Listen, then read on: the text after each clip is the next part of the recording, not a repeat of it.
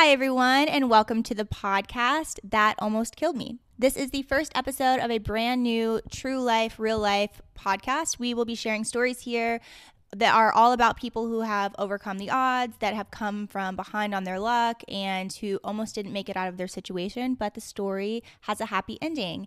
It is a little bit of a different vibe from the other podcast that I have currently been hosting, which is Never Too Early for Murder. It is in the true crime community genre, and the reason I decided to start this podcast is that it was kind of inspired by my sister. She had told me one day, hey, I really support you and your true crime podcast. I know you're excited. It's getting really popular. People are listening and I'm happy for you. But she was basically like, I'm never going to listen to that because she's just not into true crime.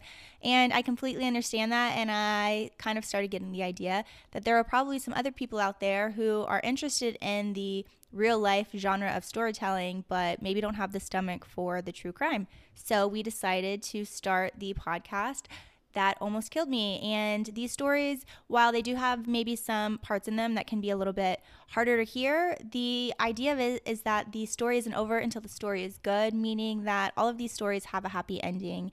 And I'm excited to kind of do a little bit of a lighter spin on the real life, true storytelling aspect of podcasts. So if you are interested, please make sure to check out our true crime podcast, Never Too Early for Murder. It is streaming on all the platforms everywhere you like to listen. But in the meantime, we are going to jump into the first episode of That Almost Killed Me. So let's introduce my co-host for today. It is going to be my wonderful mother. Her name is Sandra, but we all in the family call her Gigi. So say hi to everybody, Gigi. Hi, everyone. Happy to be here. One day we actually plan to share Gigi's story here on the podcast as well, because in my opinion, she's really led an amazing and inspiring life that I believe a lot of people will really be able to connect with. I don't know if she's as excited about that as I am, but I think you guys will really like her story. And once we get a little more comfortable, we will be sure to cover that on an episode. In the meantime, we are going to jump into our very first podcast. Gigi will be blind reacting to all of our stories here, and all of her reactions and commentary are a direct reflection of her hearing the story for the very first time. So are you excited to co-host your first podcast? We've been talking about doing this forever. Yeah, I'm excited. I'm ready. Let's go. All right. If you're ready, let's get into it. Our sources for this story are wikipedia.org, Daquan.tv, thestrive.co, cnbc.com, allhands.navy.mil, the Amazon storefront where you can find the book Can't Hurt Me, and Fenty.com. This is the true life story of David Goggins. Do you know who David Goggins is? I do not. Okay, yay, we're 1 for 1 on you picking a story where you don't really know who this person is. In this story, we will take a closer look at David's life story and showcase how he became one of the fittest men on earth.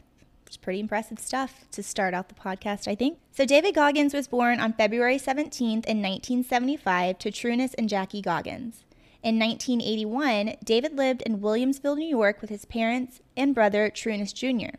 As a 6-year-old, David was forced to work alongside his mother and brother at his father's skate rink.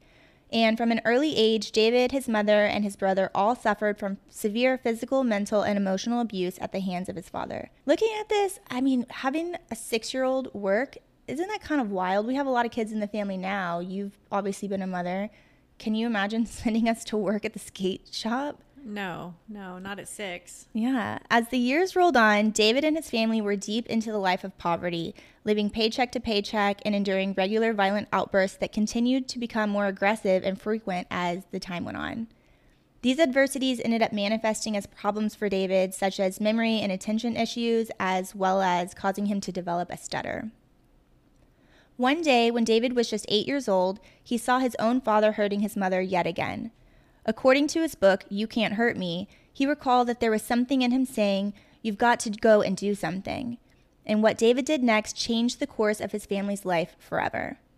David couldn't stand to see his mom hurt by the hands of his father even one more time. So 8-year-old David ran down the stairs and jumped onto the back of his dad trying to defend his mom. Good for him. I know, little awesome 8-year-old. Immediately, his father's rage was focused on the young 8-year-old boy. Successful in protecting his mother, David was now the target, and his father began to beat him too. Seeing her child hurt trying to protect her would prove to be the last straw for David's mom. And after the incident, his mom gathered up all the courage she can find inside of herself and was able to successfully leave David's abusive father. Along with David's brother, David and his mother moved over 500 miles away to Brazil, Indiana. Now, I want to take a minute to pause and talk about domestic abuse and the reality of how hard it can be to leave an abusive domestic relationship like that. And I don't want to put you too much on the spot or deep dive too much into something you might not be comfortable talking about. But is there anything from your own experiences that you can share to our listeners that might give them some first-person insight on what it's like to try and leave a situation like that? Yeah, it's not as easy as it sounds, right? Somebody's hitting you, why don't you just leave? There's a lot that goes into that. A lot of times there's a trauma bond between the two people. Most people aren't just physically abusing, they're mentally abusing. So then you hear a lot of stories about, you're worthless, you're nobody without me, and no one's ever going to want you. And so there's a lot of psychological abuse that also goes on that keeps people in relationships that they shouldn't stay in. And to the outsider, it seems so obvious that they should leave, but in reality, statistics show that it can take somebody leaving up to 5 times before it finally sticks, which is, you can imagine the mental and emotional struggle they're going through to have to leave and come back, and what that really would take to actually finally leave for good. Yeah, I stayed 10 years. David was hopeful the move might be a chance for a new beginning, but he would soon begin to experience a new kind of torture. When David moved to Indiana with his mother and brother, he longed for a fresh start. He dreamed of a new home where he could finally feel safe, which is so sad. This kid's 8 and he just wants to be loved and feel safe. However, David's dreams were quickly shattered at the hands of his classmates. Oh, wow. When David began school, he was bullied for his distinctive appearance. And again, I'm going to ask you to just really quickly share some of your experiences as a teacher for many, many years. Did you see a lot of kids bullied in the classroom? Because I believe in this case, it was because he was African American. He went to a predominantly white school. There's always bullying. It's existed probably since time began. It's sad. And it's always hard to see. Sometimes the kid being bullied actually brings it on himself, and then sometimes just because they look different or have a learning disability. Sure. Well, and we'll go on to say that David's peers tormented him definitely for being different, and according to David's book, he tried to hide how much their words and actions hurt him, but deep down he was slowly breaking down. And in his book, he recalls it was really jacking him up, quote, inside. All the insecurities that I had when I was a kid with my father, it just got worse. And his classmates' cruelty would soon affect him what felt like beyond repair. Which is a whole nother reason why I'm also a big proponent of homeschool. Which could be a whole nother podcast. You don't have to keep your child in an environment like that. And I know sometimes parents don't know that they can do it different, but I would immediately pull my child out of that. Public school isn't for everybody, and right. I can attest to that. My mom, I'm one of 4 kids, and she really let us explore what would be the right educational opportunities. Some of us did private, some of us finished homeschool, I finished public school. And, I think in situations like this, what maybe might have kept David's mom from doing that is that she was actually working 3 jobs at the time to make ends meet for her family, which I know you can also relate to. And he didn't really want to add anything else to her plate. So his mom actually didn't know that he was being bullied. And because of this, he decided to keep the bullying a secret from his mother. And in his book, he recalls that he felt like he was the man of the house. And he didn't want to add anything else, to her plate or worry her about his life. However, when David was diagnosed with a learning disability, he would not be able to keep that news a secret from her too. So it's sort of like you mentioned, that's another reason why, he might be bullied. David had begun skipping class to escape the torment from his classmates, and as a result, he had never learned how to read. Oh, no. But despite this challenge, David was not ready to give up. In his book, he recalls that he wanted to feel something besides defeat. Wait, how was he skipping class at 8 and nobody knew that? That's a good question. So this sort of the info, this is kind of giving you the background info on him. He's skipping class from, I guess, 4th grade through junior year in high school.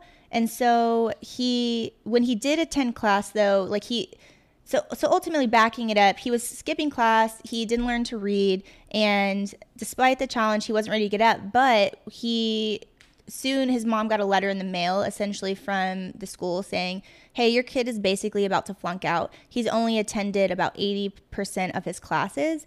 And where the other part comes in that he didn't learn to read is that he would cheat when he was in class. Gotcha. Like he never actually did any of his classwork. And this went on basically from 4th grade all the way to junior year. So he's smart. He's just not smart in the educational system where you're doing all the rote memorization. Which would have actually probably been a perfect candidacy for homeschool. Right. Because he just learns differently. Right.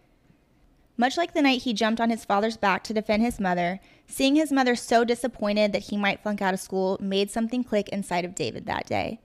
Following the letter, David was able to rally his motivation to get his studies in order, and despite the odds, was eventually able to graduate high school. So he pulls it together, learns to read, good for him, and graduates. Following his high school graduation, David decided to join the United States Air Force. He wanted to join the Tactical Air Control Party, a unit whose job was to save downed pilots in the water. So essentially, they would be like the helicopters that come in, they drop in and try to help people.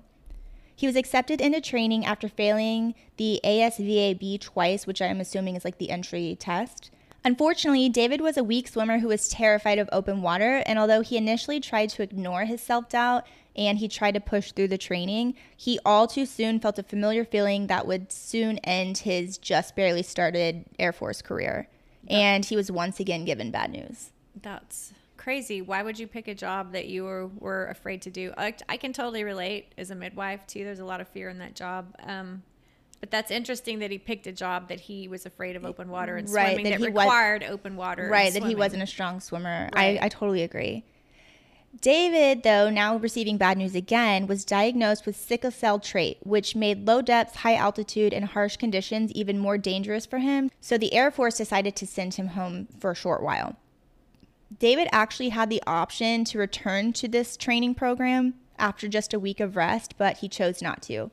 David used the diagnosis as an excuse, telling the instructors he feared the risk to his health, when in reality, David admitted to himself that he had let his fears beat him, and he was ultimately released permanently from the water training. Once David was released from the pararescue training, he began learning how to help his team navigate missions from land instead of water, but this time with the Air Force Tactical Air Control Party.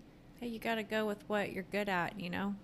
Work with your strengths. Yeah, and so the soldier in training, David, he no longer had to worry about facing his fears of the open water, but a new obstacle soon presented itself. So he's kind of coming back to, it's like he's kind of pushing through, right, very real, relatable, realistic tale. David was struggling to pass the aptitude test that would allow him to finish training.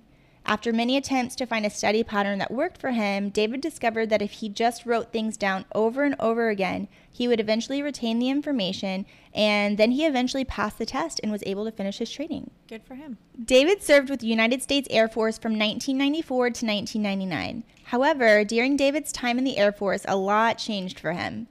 During that time, David experienced big changes in his body, and in his book, he recalls that he gained 125 pounds. Dang. Going from 175 to 300 pounds over the course of the 4 years in service. Despite his decline in health and issues with asthma, David really struggled to make the necessary changes to his diet and lifestyle that were recommended to him. After leaving the Army, his destructive dietary and sedentary habits followed him into civilian life. But why would you start eating? To me, that sounds like he was like feeding his... emotionally eating, I guess. Sounds like he might have been emotionally eating at that point, and eating his feelings, and we go on. You're literally like one paragraph ahead of me to where it talks about he does start to struggle with that. So you're spot on right that. As many who leave the armed forces do, David struggled with civilian life. That's very common. I've had tons of friends who have had 4-year careers, 8-year, 12-year careers who've come out, and it's really hard to make that transition between being told what to do every single day, where to live, what to wear, and then you're back into the real world, and like your skill set doesn't necessarily transfer into real life. Right. So David took a job making only $1,000 a month as an exterminator, living in very meager situation and working a grueling night shift. After work, David's routine consisted of stopping each morning on his way home from work to get a giant milkshake and a box of mini donuts, both of which he would consume before going to sleep after getting home around 8 a.m. each morning. Breakfast of champions, right? Yeah. I used to get a Dr. Pepper and chocolate donuts. I remember. Every morning on my way to school. Every morning. Yeah. So, I mean, he's not alone. Yeah. I feel it. Yeah. After arriving home around 8 in the morning, David usually turned on the TV at a high volume, listening to a TV show while he showered. And one morning during this routine, David would have his next aha moment, because as we're seeing here, David is, although he struggles with things, he does seem to be very introspective, where he has these moments where he's just like, enough. What are we going to do? So as he got out of the shower, he saw on TV there was a group of Navy SEALs going into the water. Great, more water sports. Because David was terrified of the water, he could not take his eyes off the screen. And as David was watching the Navy SEALs and during a strenuous training, he recalled that it made him reflect on his own fears and insecurities as he saw real men who were staying in the training and overcoming adversity.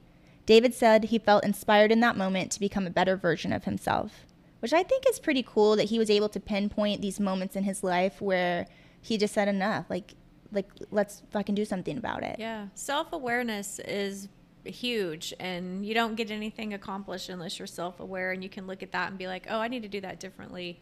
Yeah, it seems like what he lacked in other areas, he definitely has some self-awareness, at least in important moments in his life. Right. And the idea that wherever you go, there you are, he was able to be like, oh, it's wherever I go, here I am. It's still me. I still have to work on exactly this stuff. It really changes things a lot. Exactly. We grew up with our mom telling us that essentially the thought is wherever you go, there you are. It means that you can't run from your problems. Moving to a new city because you're unhappy, or switching jobs because you're unhappy, or getting a new haircut isn't going to change anything unless you change, the dialogue that's going on internally. And it seems like David does a pretty good job as his life goes on of at least doing that in moments that matter. Seeing the Navy SEALs on the screen made something snap once again inside David's mind.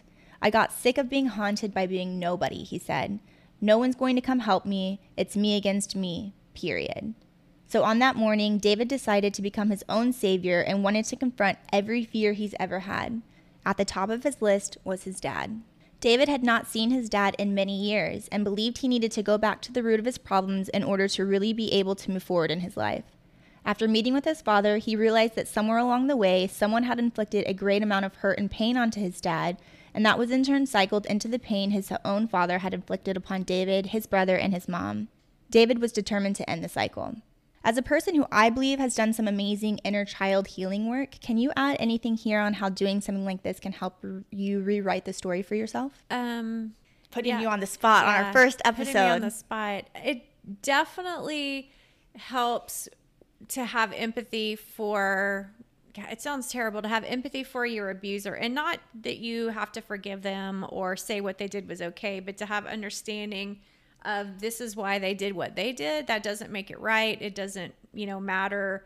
It wasn't about you, essentially. It's really hard to get to that place where somebody abused you, they inflicted all this pain on you, and you're able to look at them and say, you did hurt me, but it wasn't about me. I didn't do anything wrong. I didn't deserve it. It wasn't meant for me. The person just didn't have a healthy outlet for that. I mean, the reality is it did hurt that person, and it does hurt the people that we abuse and harm, but it does help to have an understanding of where they came from. And I don't think you have to necessarily forgive, which we could debate that in a whole entire podcast. I think it's more about understanding. Yeah, and you can release somebody that's harmed you without necessarily saying, I forgive you. At least that's my opinion. Sure. Yeah. I completely agree. So, okay, we're going to keep going. David was determined to take control of his life. Influenced by his life-changing moment was the Navy SEALs program. He decided to try and join the prestigious unit. And if you don't know anything about joining the Navy SEALs, it's considered the hardest training program in the entire world. David didn't want to sit back and continue watching these shows about great people doing amazing things. He wanted that feeling in his own head that he believed the men he was watching had about themselves, that feeling of true accomplishment. He's like, go big or go home. I know. He's sort of like, hey, going from 300 pounds, I think I'm going to go be a Navy SEAL. I feel like that takes a level of internal confidence, So 24-year-old David called the Navy offices asking what he needed to do to enlist in the elite unit. However, much like David's classmates who tormented him in school, the recruiters just laughed at him. Jerks. I know. Classic military. Right. After continuous rejection. Sorry for all the military people. No, I mean, it's sad. This guy's over here trying to change his life. And I guess I could see where they're just like, haha, you want to go be a Navy SEAL. But they have to be hard asses. It's part of their training, I guess. Right. I don't know. I'm not in the military, so. Yeah, but when you hear it, you're sort of like, oh, we're rooting for David at this point. Right. So you want them to be like, come mean. on up, son, and do the test, right? So after continuous rejection and not being taken seriously, David decided that he was going to go down to the offices in person. Good for him. Upon doing so, David discovered he would need to lose over 100 pounds to even qualify for the test. Dang. And he would need to do that within 3 months. Holy cow, that's not even safe or healthy. David didn't know if he could do it, but he was driven and he signed right up to start working out at the gym. He wanted to run 4 miles on his first day, but the out-of-shape David was only able to run about a quarter of a mile before he had to stop. I feel like I can relate to this because sometimes when I've taken a few weeks off from working out, I'm like, I'm going to go do an 8-mile run, and then like a mile and a half in, you know, your eyes are kind of bigger than your legs can handle. Yeah, mistakes were made. Yeah. I mean, he has to lose, I don't know, somebody do the math, like over 30 pounds. It's about a pound a day. That's crazy. So feeling defeated, David actually went home crying and again turned to food for emotional comfort. But this David was no longer the David that had eaten a box of mini donuts every morning on his way home from work. And the next day he returned to the gym with a new plan. Instead of running, David began his weight loss journey with cycling. David also started swimming and practiced using fins to help him float, confronting yet another one of his fears of water, which of course he's going to have to get over if he's going to be a Navy SEAL. Right. But in his book, he says, I went on this crazy routine, eating hardly anything. And David's hard work paid off. The 24-year-old lost the weight within the 3-month time frame. Wow. Which is amazing. David had done the unimaginable, but his amazing weight loss was nothing in comparison to what would lie ahead. Now he had to pass SEAL training, which could take up to 30 months, which is almost 3 years. The most difficult part of the program was considered to be Hell Week, which involved 130 hours of nonstop training with hardly any sleep. Despite all odds, David worked hard and finally made it to that crucial training period of hell. Unfortunately, David's body was tired and breaking down, and he contracted pneumonia during Hell Week, and he had to drop out of the training. That sucks. After recovering, David was more determined than ever, motivated by his goal and the progress of the aspiring SEAL that he had already made.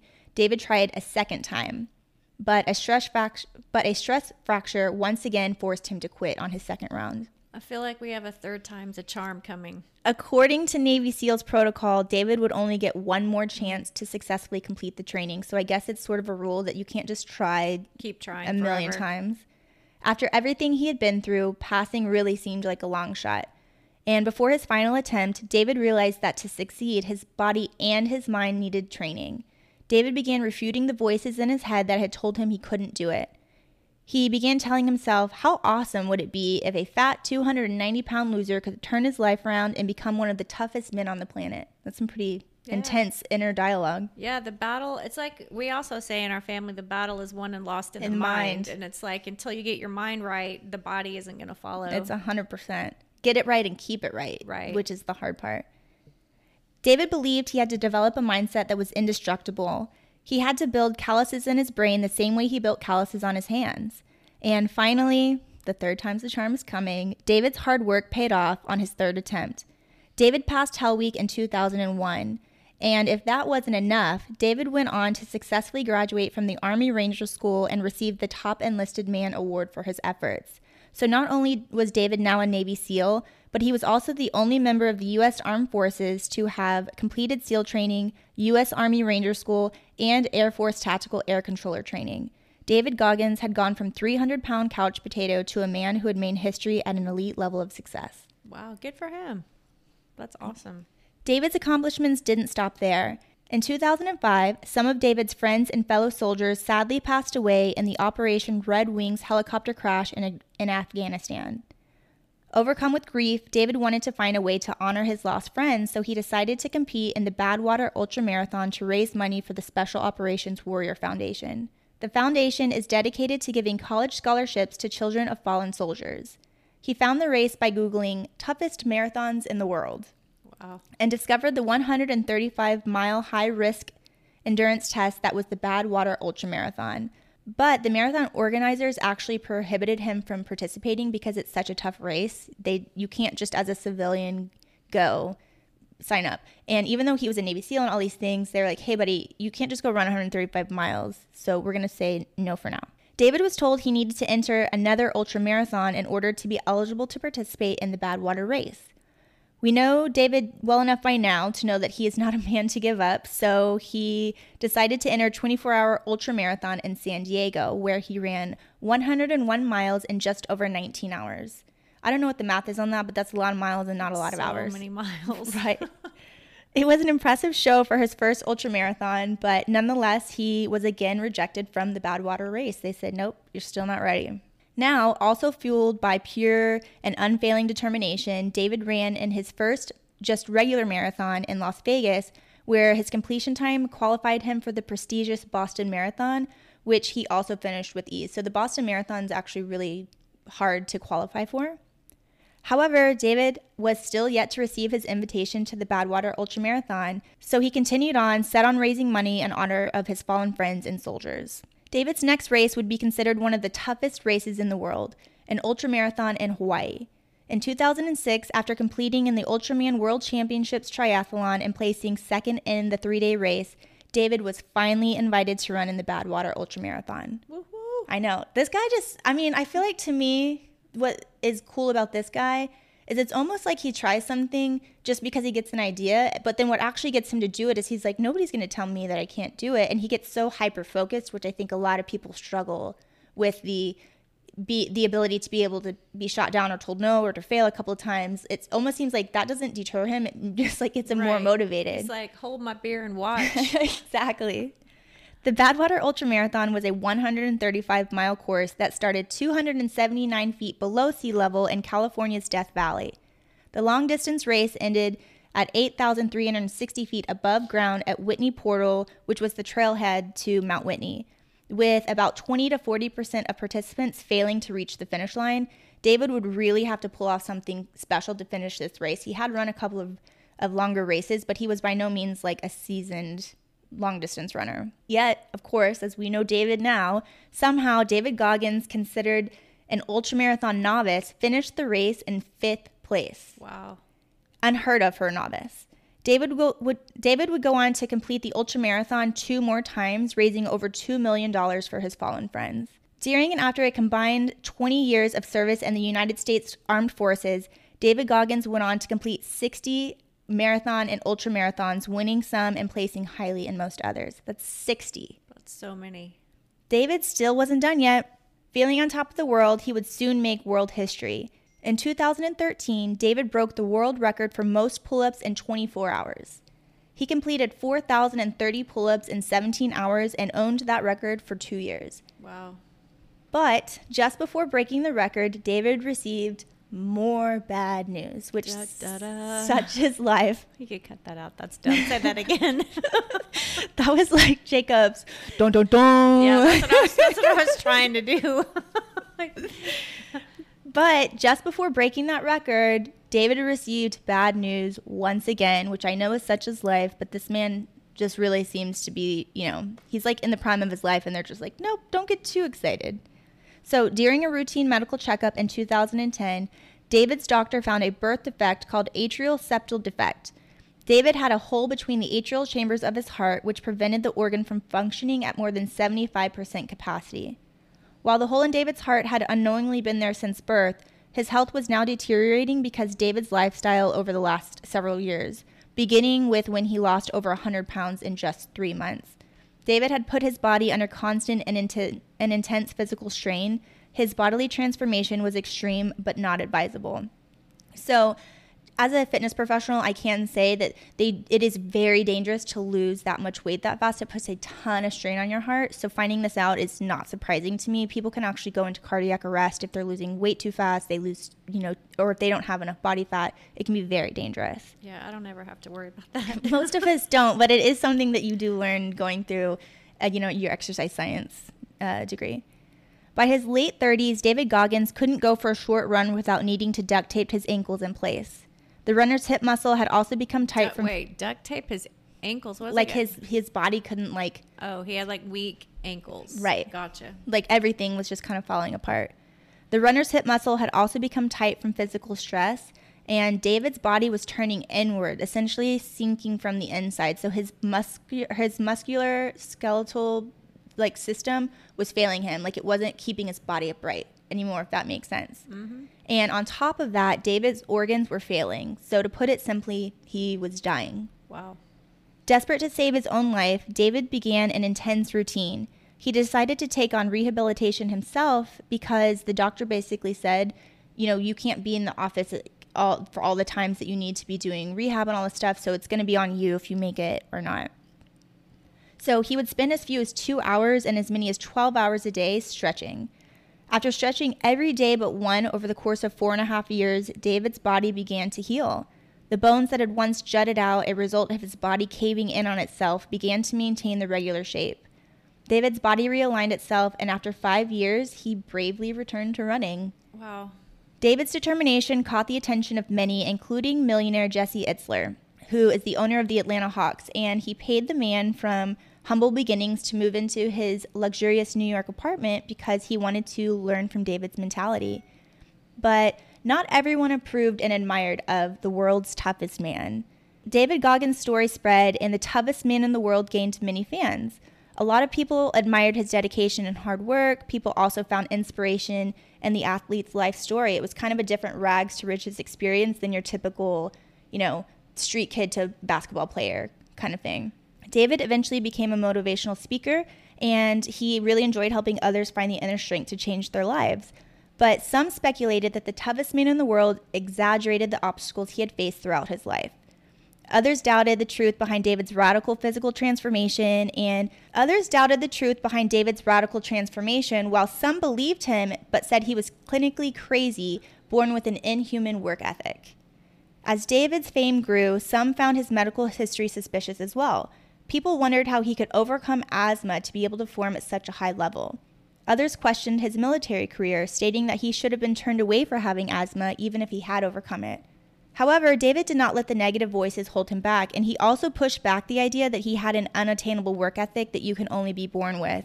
David believed anyone could do what he did, and David's own life was evidence of this.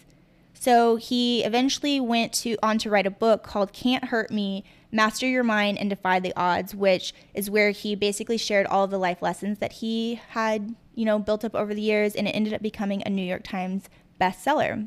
Did he have like any before and after pictures? Yes, and so great proof? question. So on our TikTok, we will post like the little short version of the story, and it'll have all the pictures and, you know, just like tons of different information. And you can also just Google him about what he looked like before and all the way from childhood through what he looks like right now.